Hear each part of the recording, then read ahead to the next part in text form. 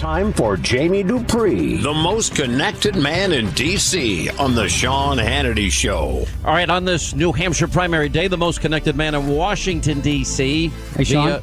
Via New Hampshire. Which part of New Hampshire today? I'm in Exeter right now. How are you today? I'm good. So tell us about your day so far.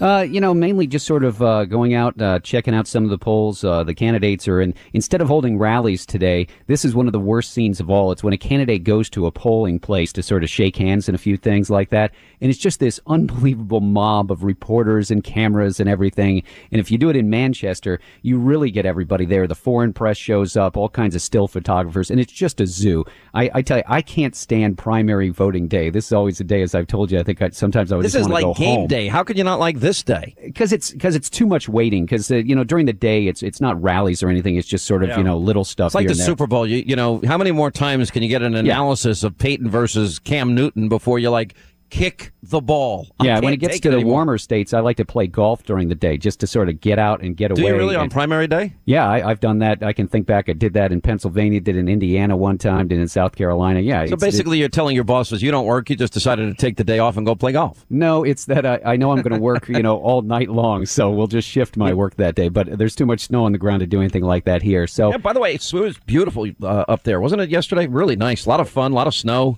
Yeah, it was fresh, great. That white, hour clean. And 45 minutes I spent behind the snowplows at 15 miles an hour on the interstate last night. That was great. Yeah, that was excellent. Yeah, they put me in this little bed and breakfast place that had the best pork chop I think I've ever had in my life. That's good. Great. All right, so there's not a lot of rallies going on. I do know that some of the candidates were heading off to diners, etc. Oh, yeah, sure. They're doing that. They're going by polling places, to shake the last few hands that they possibly can. And, I saw a few who were posing for pictures with people and stuff like that. So, there's still that opportunity to make that one more call, meet one more person, switch one more vote. I mean, I think I heard Governor Christie say to his people today in Manchester something like, keep working. The polls don't close until, most of New Hampshire closes at 7, but the 12 major towns don't close till 8. So you'll start to get some vote totals in early. But it's, look, I saw some interesting data from the Monmouth University polling folks. They asked the voters of New Hampshire who they had been contacted by in terms of, even if it was somebody not in their party. And the most active campaigns, so these are the most active campaigns in terms of what you might call the ground game, calling people on the phone to ask if they would vote for their candidate. So the most active campaign is Hillary Clinton, then Bernie Sanders, then Jeb Bush, then John Kasich, then Ted Cruz, then Marco Rubio, and 7, Donald Trump. And after Trump, Christie, Fiorina, Carson, Paul, and O'Malley. And so that gives you an idea of the breadth of the contacts that have been made. In fact, a lot of them, it's a bipartisan thing. Some of the people getting called who are, even though they're Republicans, getting called by Democrats and vice versa. So interesting little insight. And, I think that's still one of the unknowns, obviously, as we sit here talking before the numbers come in. Well, I had Jeb Bush in studio last night when I was in New Hampshire, and Jeb was very, very clear that they had contacted over 100,000 people. I mean, knocking on 100,000 doors is how he described it. Yeah, and so, this is it's been a big effort, obviously, and the Jeb people have been putting out the line that they think they are really surging right now. I don't know about that. I caught Jeb yesterday at a Rotary Club speech that just seemed to me to be an odd kind of place to be the day before the big vote instead of having a big rally. But he has really turned up his rhetoric a lot more against Donald Trump, and it's being very well received in his events as well. And, I sort of wonder if maybe he thinks that now looking back on it, he should have been doing this much more. He was doing it a little before, but he certainly has added in a big dose. And Trump yesterday just mocked and belittled him at his events. Well, the reason they're doing that, now, if you go back and look at, which polling place was the most accurate for Iowa, it was Emerson College. Yes. And there was the Emerson College poll that came out yesterday that showed Bush at 16% in second place behind Donald Trump's 31%. Yeah, you're absolutely right. And so it would be, look, I can see, I don't think it's out of the realm of possibilities for Rubio or Kasich or Bush to finish second tonight. I'm not sure that Cruz will make it there. I could still see Cruz maybe edging into third. That's possible. But it's sort of, Christie seems to be on the, he's coming up, but I'm not sure he's going to be close enough. But I don't think it's crazy to think that Kasich or Bush could get into second place here in New Hampshire. Do you feel as a result of the debate Christie's moving up? Because he had gotten to double digits, and then he stayed there for a week or two, and then he went back down to 6-7%. No, he definitely moved up a little. I think I definitely noticed that in the polling data, but it hasn't been that much. And the biggest problem for him, for Christie, has been that he has melted downward in the last couple of weeks. I think his negative attacks were not that well received. So he had more ground to make up than, say, Jeb Bush or John Kasich. Kasich had an awful lot of TV cameras around him today, and I think he personally feels like he has some momentum. But again, he's sort of a flying under the radar kind of guy. He's not really out front in your face or anything like that. So it'd be interesting if the voters in New Hampshire really default to him as somebody that might be a choice here. And again, I do have to raise the red flag of the polls. The polls were off here in New Hampshire badly by 9 points in that race in 2008 between Obama and Clinton. The polls underestimated Mitt Romney 4 years ago and overestimated some of his the people going after him. If you go back 8 years, the polls in the Republican race underestimated where some of the Republicans would be. So we're not going to know, obviously, until tomorrow. Donald Trump is putting out a plea to his people on social media to get out and vote. But the big question is the ground game. If he doesn't have the ground game, does he then underperform his numbers? If he underperforms his numbers, can anybody catch him? He may have enough of a lead, according to the polls, that might not happen. If that happened, I don't think it would impact New Hampshire. And I'm looking at the aggregate of polls, and his numbers are so above anybody in second place. But it would probably tend to lend itself to a wake-up call that they need to adopt and advance themselves in the organization side of a campaign, which probably is a learning curve because he's never done this before. Well, and certainly he learned in the last couple of days to do these smaller events, as you and I spoke about yesterday. I mean, I saw the video of some of the ones that I didn't get to, and he totally at ease, totally, easygoing in that kind of atmosphere, didn't seem worried or anything like that. Now, the one down thing is that you get deep into issues sometimes. And, let's face it, that may not be Trump's strongest suit on some of the issues, especially when it's some of these town halls, they come out of left field. But again, this Monmouth information is really interesting on the voter contacts. Again, just to run down the top, the people who've been contacted the most were contacted by Clinton, then Sanders, then Bush, then Kasich, then Cruz, then Rubio, then Trump. So that shows you that there's an awful lot of work that's been going on by the people who may not really be at the top of the polls. Yeah, now Bernie Sanders' big moment has pretty much arrived, and I see that he has a CNN MUR tracking poll released last night, has Bernie up by 26 points over Hillary. Sanders spent Monday warning his supporters against complacency. Clinton is aggressively trying to pre-spin her expected loss here, saying, well, this is home turf for him, et cetera. Somebody wins by 20 points. You can't claim it's the home turf that did it, but they'll try as they might. Also, there's a lot of anger now that is emerging because of Bill Clinton playing the gender card and claiming sexism by the Sanders camp.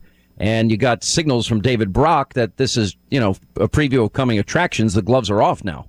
It's so interesting to look at the way this race is evolving and to close my eyes and think back to 8 years ago. And it reminds me of where we were about the time after New Hampshire when Bill Clinton really got involved down in the Palmetto State in South Carolina against Barack Obama and created a backlash.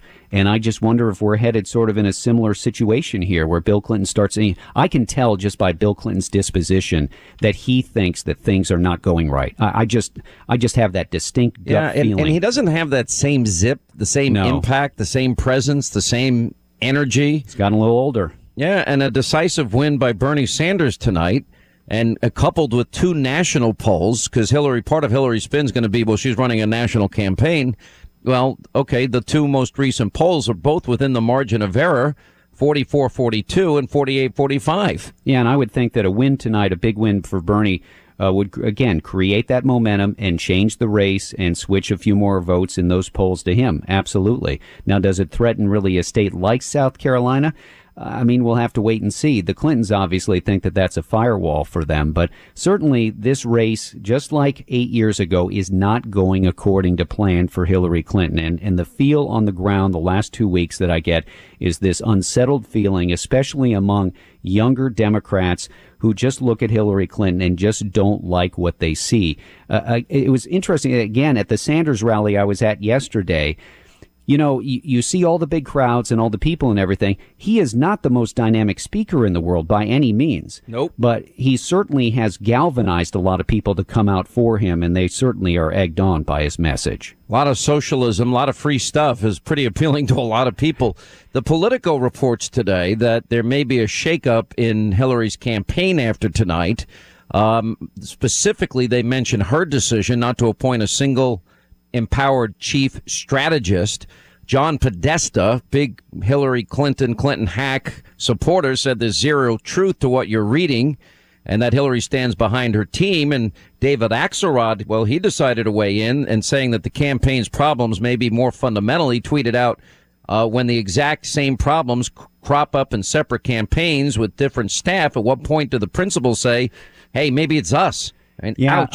Again, like I said, this reminds me of 8 years ago. I see many of the same kind of things as 8 years ago. And yeah, you do sort of look at that. Of course, Axelrod may not be exactly the most non-biased person to throw his thoughts in on this campaign and Hillary Clinton, et cetera. But yeah, there could have to be, Sean, sometimes like with a sports team, you got to shake things up. We might have to see a campaign shakeup along the way, especially if it's a big loss tonight for Hillary Clinton. Well, but again, usually they fire the coach, not the quarterback first. But in this case, it's the quarterback that's the problem. They don't sometimes it is like that. Again, though, I will just say 8 years ago, she spun that election night magic. I don't know that she's got it this time around, but I just wonder. A lot of reports, and now even confirmed by Bloomberg himself, that he's so disgusted that he's thinking about getting in this race as an independent.